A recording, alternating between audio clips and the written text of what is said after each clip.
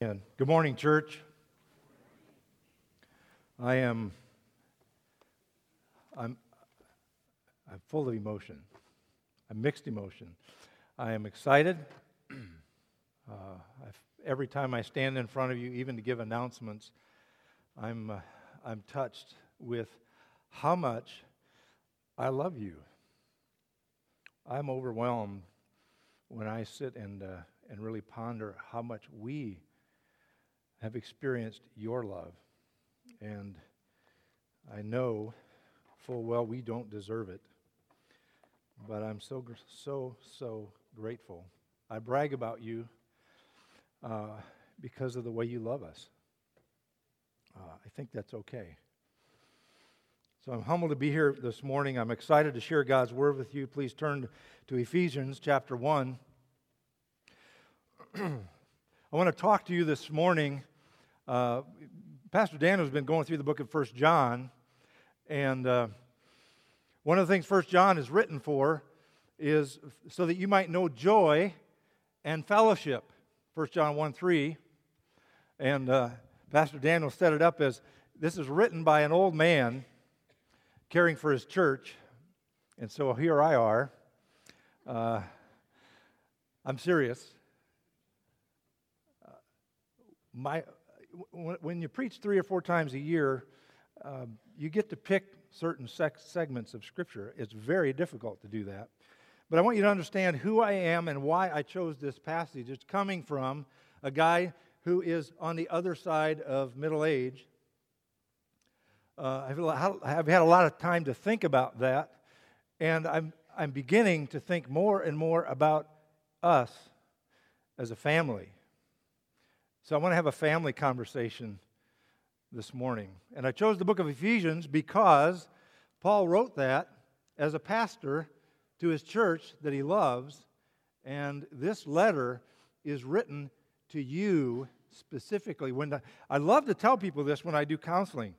When we open God's Word, the words we read off that page, you know the Holy Spirit had you in mind when you read it. And that's what this text is this morning, is a message to a family who call themselves believers. And I want to talk to you about that the way I believe Paul might have if he were here, from the eyes of an old man like John.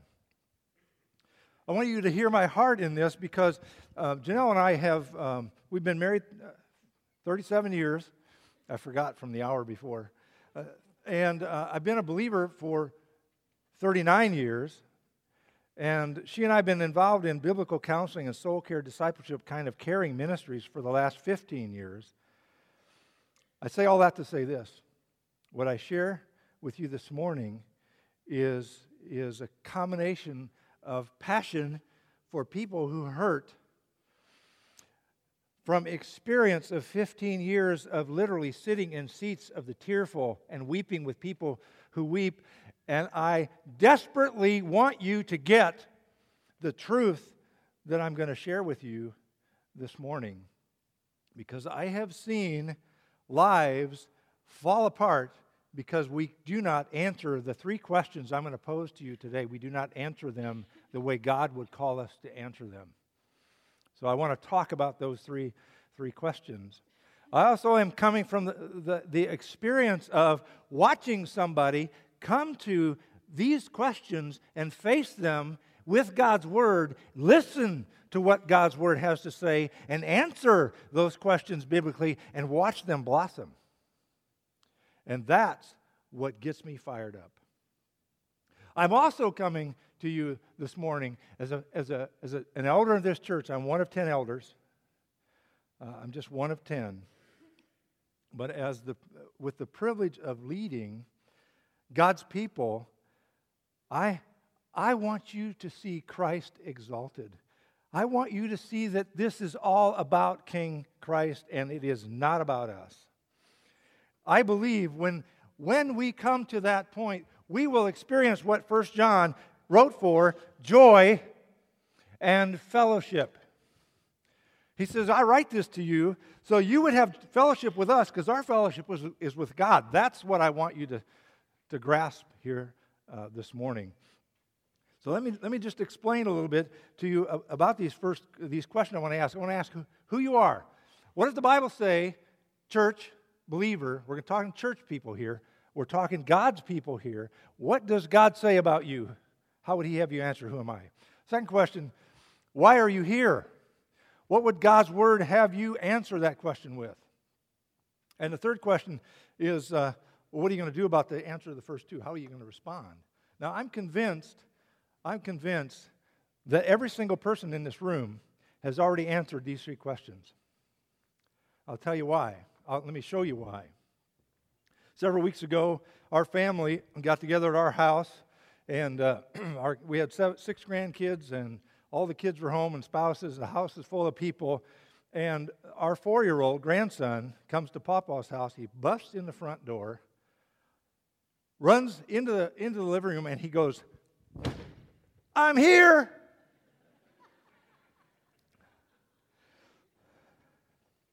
Now, that 4-year-old is a philosopher, and he is a theologian.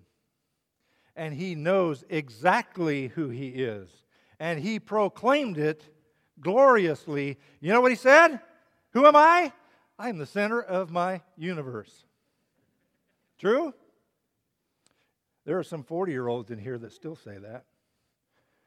60-year-olds that still say that. You know the second question? What is my purpose? You know what he's saying? His eyes, you should have seen it. Ear to ear, chin to forehead, grin.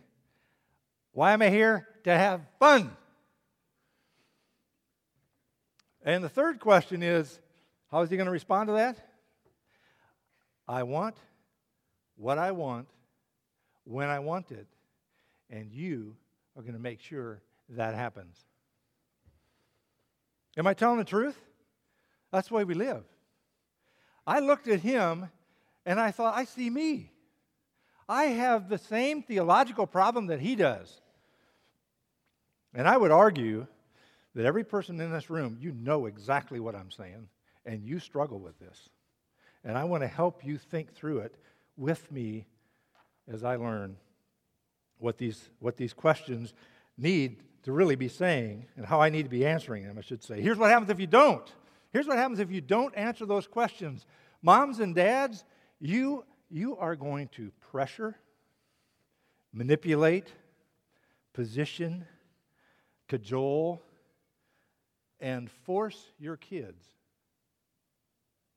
to look like, act like, and be like something that makes you look good if you don't know who you are biblically, if you don't answer this question biblically. Husbands, your time, your wife, your kids, your job, your hobby time, your thought life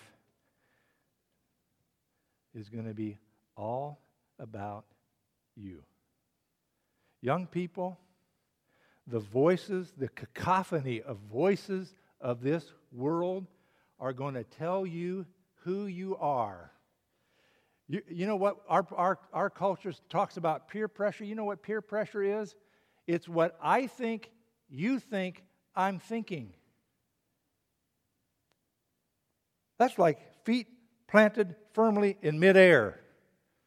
You will live like that if you don't know and answer this question, who am I, from a biblical perspective. That is why I am passionate about helping you think through these questions. Now, I'm also passionate about and believe firmly that God's Word answers these questions literally from Genesis to Revelation, and you're going to find answers all over the pages of this book. Well, I want you to turn to Ephesians chapter 1 because I believe that book addresses this question. Ecclesiastes, Solomon tells us what happens if we don't get here. In other words, if we don't answer these questions, here's what it looks like. If we do not know who we are, if we don't answer the question, who am I, as believers, it is going to be soap bubbles. Ecclesiastes, Solomon said this, vanity of vanity, thus saith the preacher, all is soap bubbles. That's literally what he's saying when he says vanity of vanities. He's literally saying life is soap bubbles. And I believe, we have watched people, you've seen people as celebrities, you've watched them chase their dreams to try and find soap bubbles, trying to figure out who they are, and they never get there. Ephesians is going to help us answer these questions, and I'm going to exhort you. There's going to be some things you learn today that maybe you've never thought of before. I'm going to guess that it's going to push back against your nature. I want you to hear my heart. My heart is not to scold. I do want to challenge. And my end goal is that God is glorified and you are comforted and find joy and fellowship. And we will get there, I believe, if we listen to what God's Word has to say. Paul writes to the Ephesian church to tell them who they are, what their purpose is, and how to respond, watch me, how they respond in community with one another. This is how to live together as a church. So in chapter 1, what he does is he starts to proclaim the glory of the gospel and what the gospel has done for them. Then in verse 14 he prays, God opened their eyes so they would see hope. God help them see the riches in Christ that they already have, that they might understand the power that the gospel brings to you as a believer. All that to set up chapter 2. Chapter 2, you're very familiar with chapter 2. We're going to read verses 1 through 10. Chapter 2, 1 through 10. But this is not a proclamation of how to be saved. We use it all the time to share the gospel, and that's fine. It's appropriate. But this is not about how to be saved. This is, look up here. Paul has just built a crescendo of the glory and power and riches of the gospel, and he says, I hope you get it.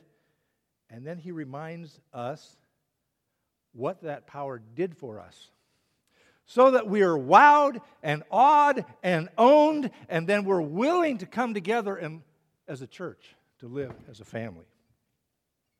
So please rise, please stand, and let's read from Ephesians chapter 2. You, that's believers, church family, were dead in trespasses and sins in which you once walked, following the course of this world, following the prince of the power of the air. The Spirit is now at work in the sons of disobedience, among whom we all once lived in our passions, the passions of our flesh, carrying out the desires of the body and the mind. And we were by nature children of wrath, like the rest of mankind. But God, being rich in mercy because of the great love with which He loved us, even when we were dead in our trespasses and sins, made us alive together with Christ. By grace, notice the tense, you have been saved, and raised us up with Him and seated us with Him in the heavenly places in Christ Jesus, so that in the coming ages He might show the immeasurable riches of His grace in kindness towards us in Christ Jesus. For by grace you have been saved through faith, and this is not your own doing. It is a gift, the gift of God, not a result of works, so that no one may boast, for we are His workmanship, created in Christ Jesus for good works, which God prepared beforehand that we should walk in them. Please bow. What a glorious God you are. What an amazing work you have done. Lord, we've come together as a family to talk about how we respond. Please open our eyes that we might see the hope, the riches, and the power in King Jesus. In His name we pray. Amen. Please be seated.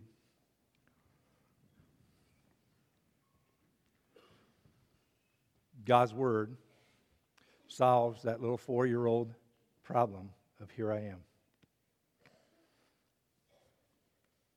How? Well, Paul starts with a description of who you once were before he defines who we are.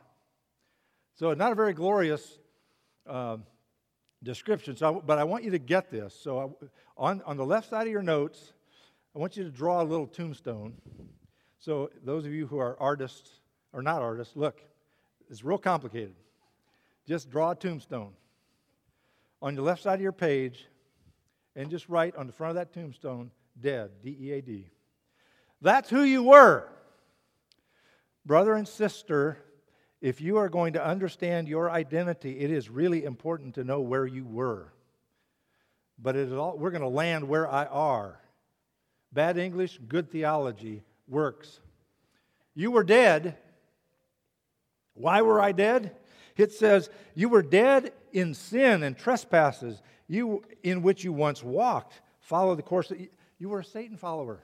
You were a son of disobedience, he says. That's the I used to be identity. You're a passion-driven person.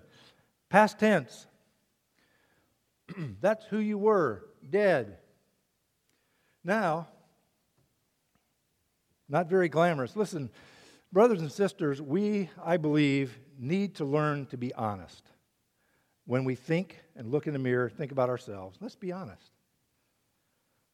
There is nothing glamorous about dead people. Jesus says, without me, you can do nothing.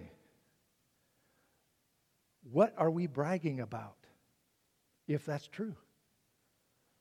There are sometimes I believe we just need to get over ourselves and just recognize there ain't much here. But God. 2 words. In the middle of your page, just write those 2 words, but God. But God. You see, God took a dead person and did something. What's our new identity now as believers? You sit here today with a new identity. It says, look at this, made alive in Christ. 4 words. That's who you are. Write that. Draw a little stick person on the right side of your page and identify yourself. I'm made alive. I'm in Christ. That's who God says you are if you trust Christ as your perfection and your sin debt payment. That's who you are.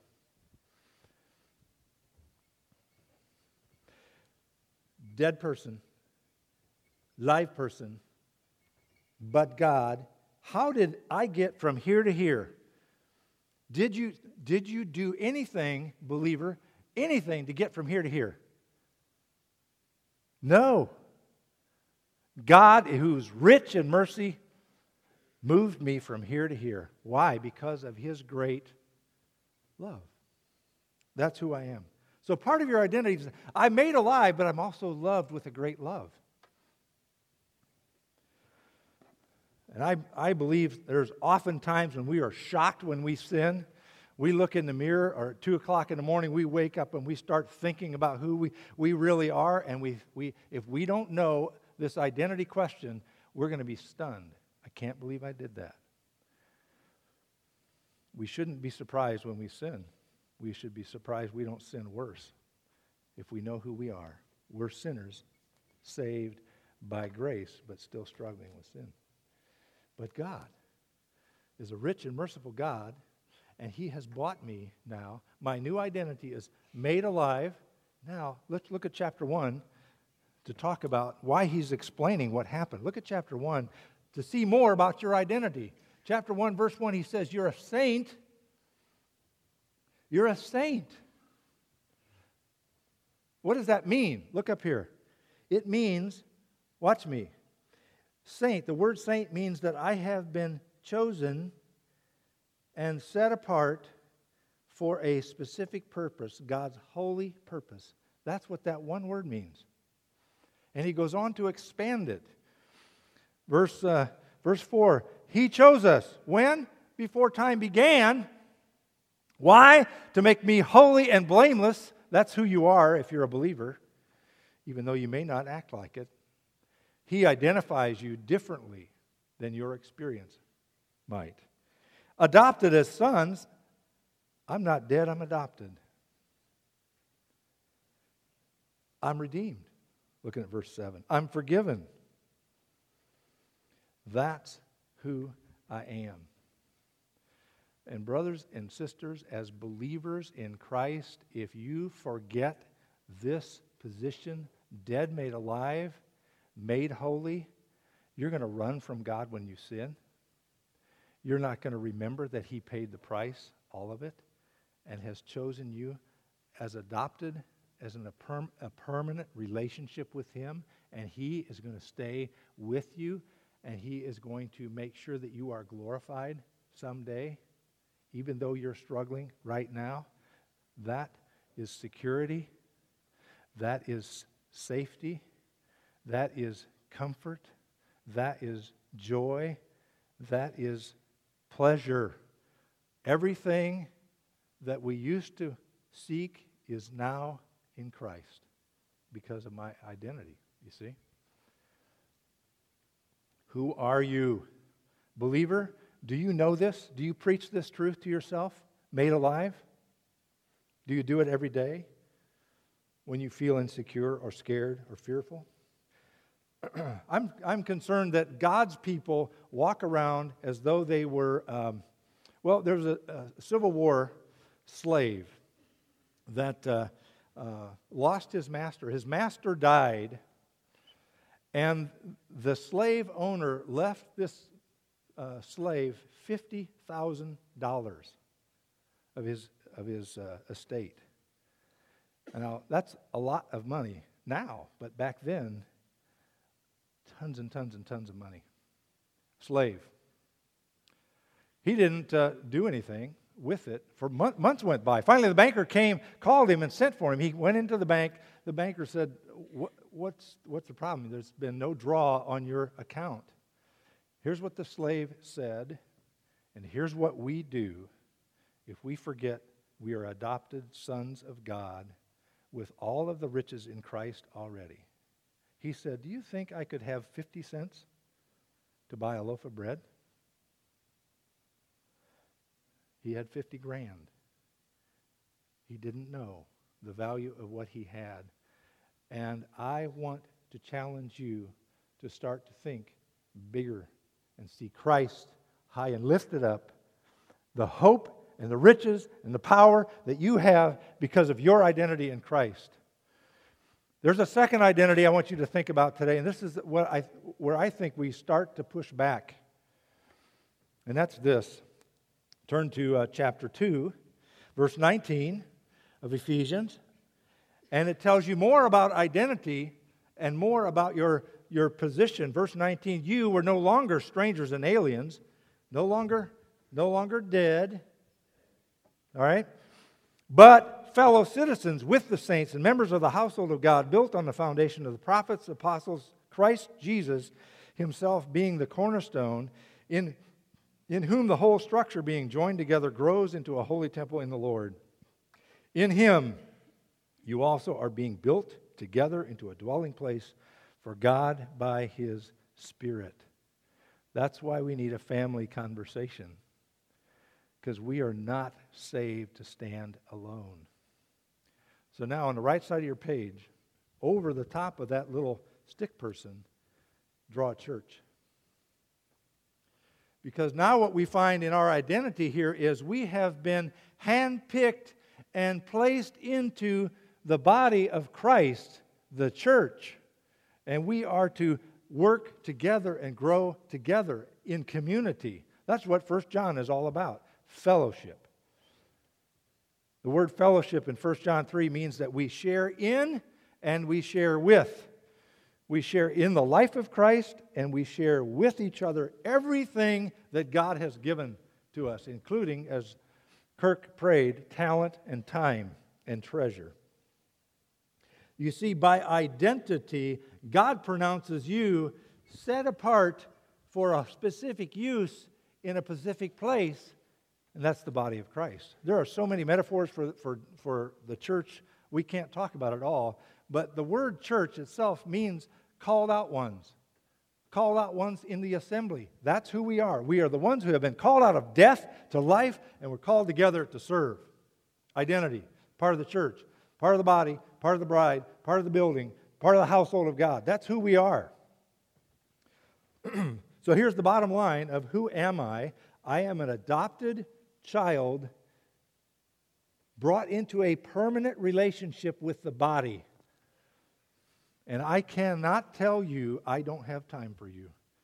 In fact, you have more in common with me than you do with your unsaved siblings because of what the Scriptures say.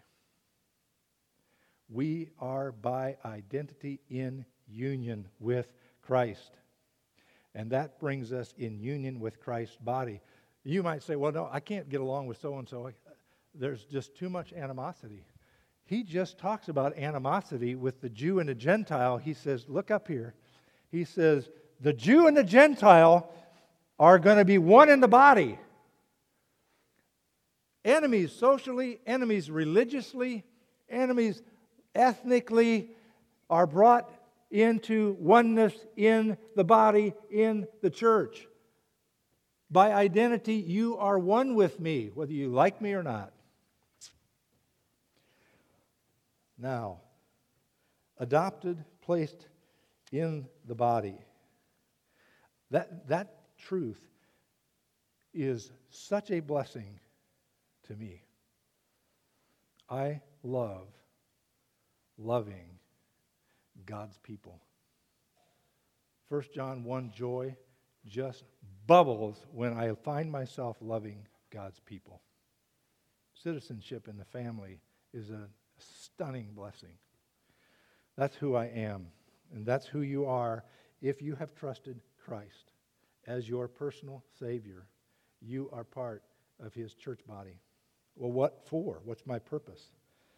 By the way, I found at least 80 identity statements in the book of Ephesians alone. So I would encourage you, care groups, as you meet this afternoon or this week, to look through the book of Ephesians and start identifying identity statements. We just brushed over it. Now, purpose statements.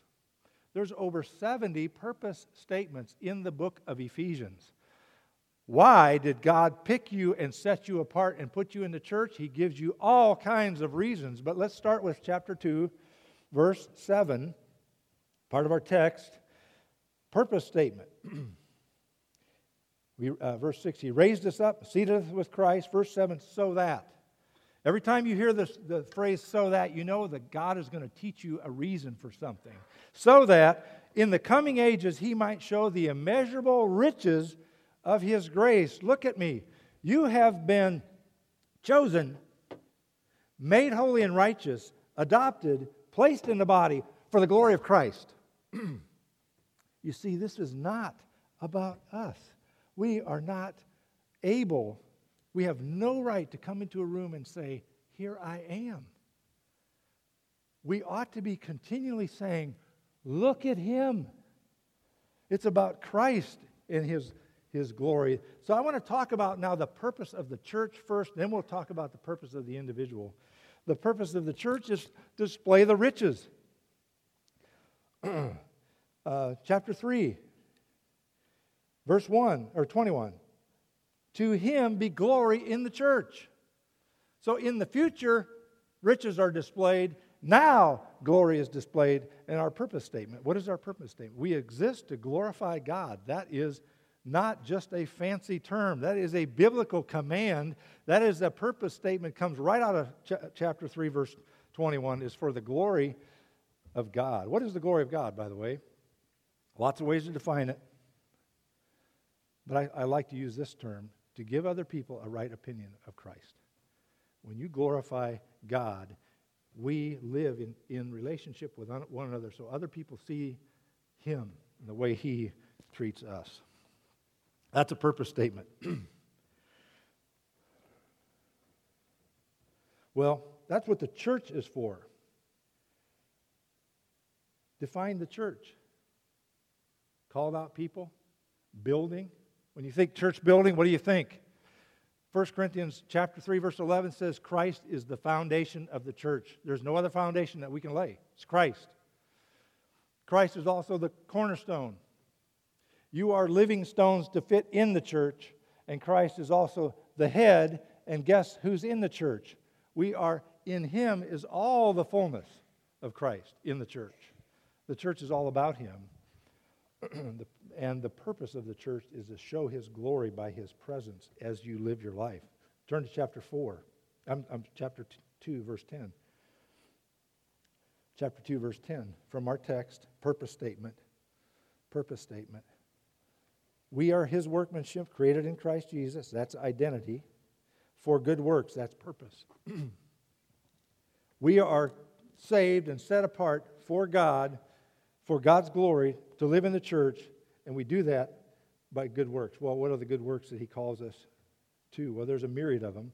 And the good works in Ephesians start with chapter 4, and the rest of the book is all about what that application of that truth means. I'm going to pick just a couple.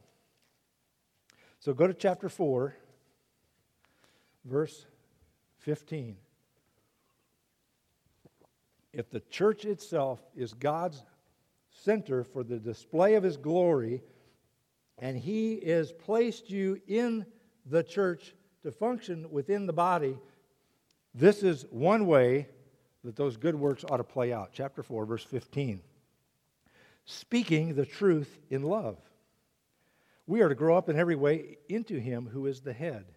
Here is a purpose statement for every single member of the body of Christ. Whether you have identified yourself as a church member or not, you are a member of the body of Christ. Now, there's a problem with that, by the way. How can you say you're a part of Christ's body when you're not a part of Christ's body? That's a misnomer. That's like saying jumbo shrimp. Those two words don't go together. If you're in the body, you need to be a part of a local church and active in it, you see. Verse 15 says, you speak the truth in love. Well, who to? Who do you speak to? Zechariah says, they who love the Lord, spake often one to another, and a book of remembrance was written. When you speak truth in love to other believers, God pays attention and puts you in a book. That is unbelievable to me. He's a part of your conversation, and He calls you to speak truth to other people in the body, in love. Grow up in every way into Him. Your purpose is to become more like Christ and to seek Christ-likeness in your life. That's progressive sanctification. Into Christ. Luke 6:40 says when a disciple is fully trained, he's going to be like his master. That's your goal, your purpose in life. For whom the whole body joined and held together by every joint. Look up here. How does this work unless every piece of the body is listening to the direction of the head and is connected and in obedience and in harmony? It ain't going to happen unless we're connected. Our purpose in the church doesn't happen unless you are seeking the good of the whole. From whom the whole body joined together is equipped. Now, how is that? How is this joined together and equipped? 3 words. When each part. That's you. That's your purpose. Each part is working properly. It makes the body grow so that it builds itself up in love. So the bookends here is speak the truth in love, build up yourselves in love, and you do it when each of us are working properly. That's your life purpose in the church. So bottom line, what is your purpose? Bottom line, it's this. You have been transformed from death to life. So, what is the purpose of the church? Glory. It's not about us. And it's about building others up for the sake of God's glory. We've been brought into a permanent relationship with Christ in the church, and our purpose is to build up the church and strengthen the church with our good works. So you might just draw a picture again, of a church and of a body. And now you're over here. You have to, some way, do those good works. What's the first thing that comes to your mind when you see that the church needs you? My response is, I can't do this. I have nothing to offer. In fact, I think things like, if you knew who I was, you wouldn't ask me to help. You would ask me to stay away. Well, there's hope here. There's hope in this. Chapter 4, verse 11. He gave the apostles and prophets and evangelists and shepherds and teachers to equip the saints for the work of the ministry, for the building up of the body. God has made provision for His church to function, and what He has done, what this passage is telling us, look at me. He's telling us that Christ is the head, and now He brings others to lead local churches and places them in headship. That's why our church has elders. Elders, our responsibility then is to bring you along and equip you to do the work of the ministry. That's what our Gospel Institute is about. That's what all this stuff out in the hallway is about, is to help you learn how to become more effective in speaking the truth in love and building each other up in love. That's our responsibility. That's why we ask you to come when you want to do ministry. Help us. Help you be equipped. Well, how you say, I don't have anything to give. Well, that's good, because you don't. Jesus said, without me, you can do what? Nothing.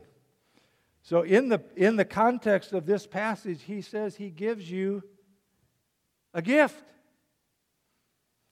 He says also He gives the church a gift.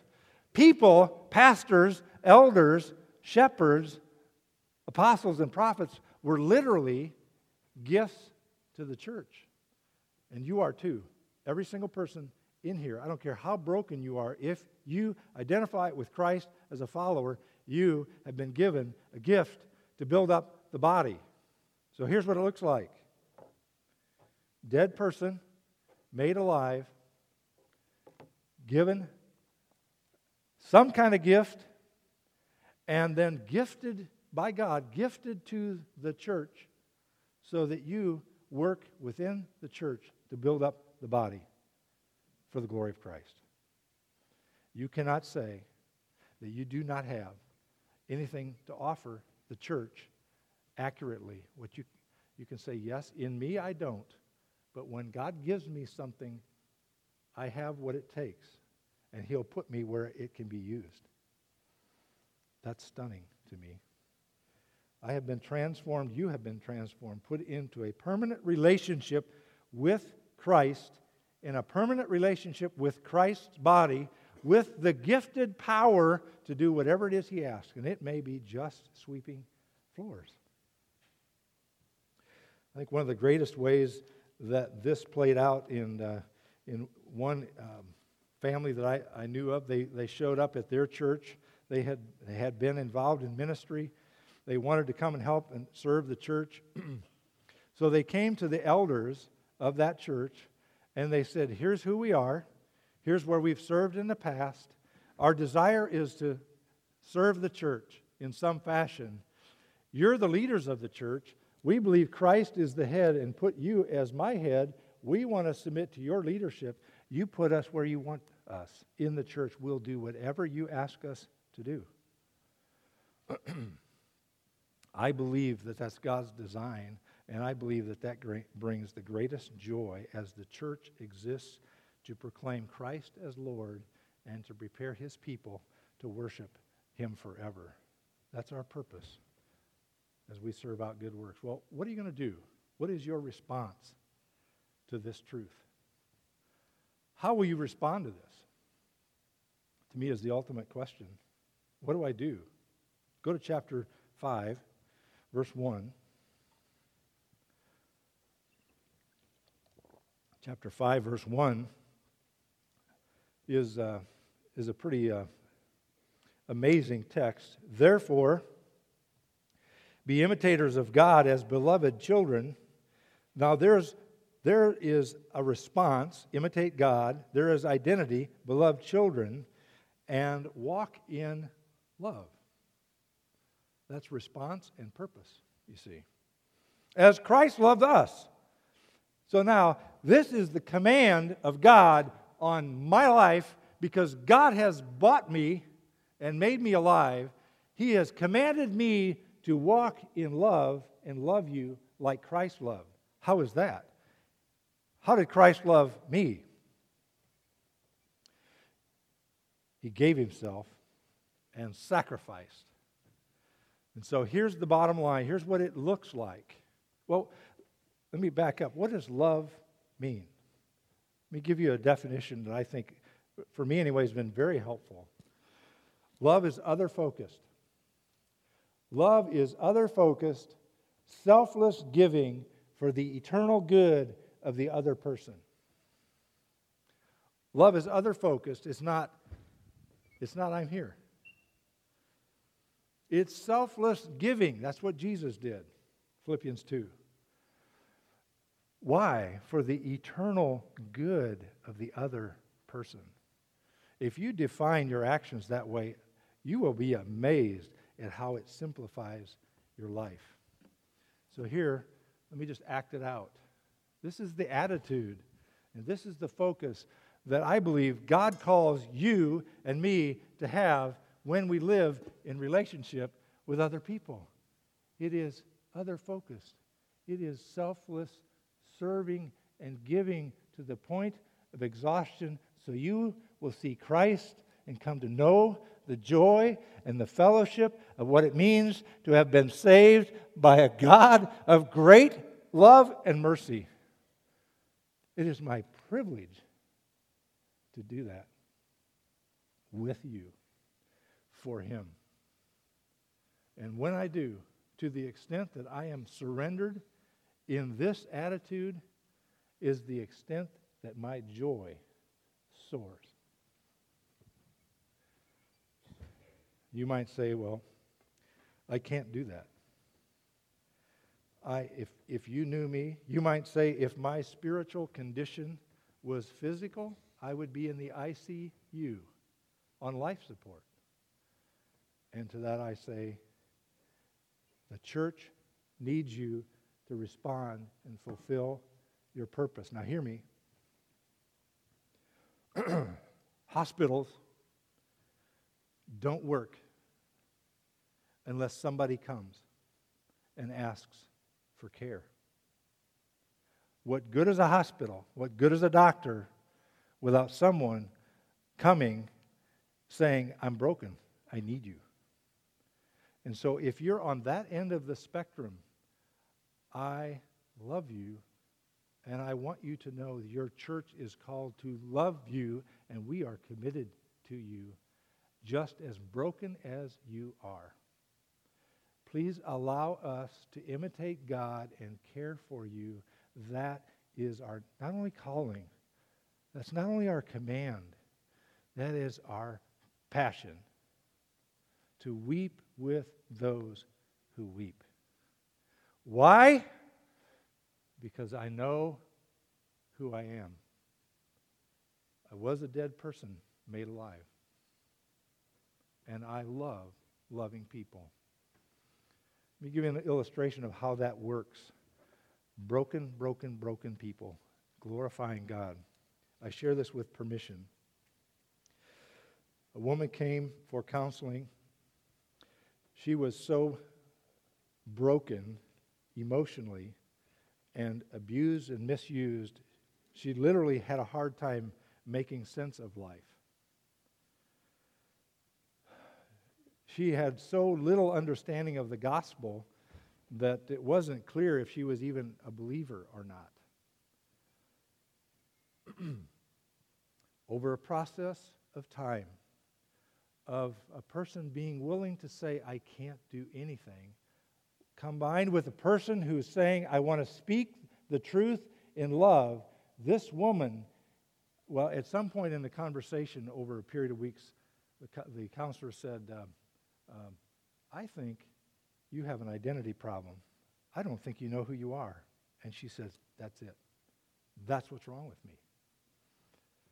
Well, long story short, life went from not even sure if she's alive to not only is this woman alive, she is involved in her church, another community, not Bethany.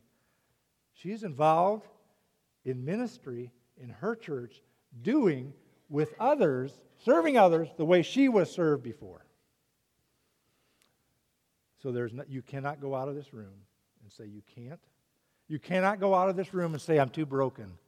It's not true. You can glorify God even if you are totally immobile spiritually, even if you're an unbeliever. And when you let God show you the hope and the riches and the power of Christ in your life, you will know who you are. You will know why you're here. And you will, with joy, find the strength to respond in love. Let's pray. Father, we love you. We thank you. We praise you.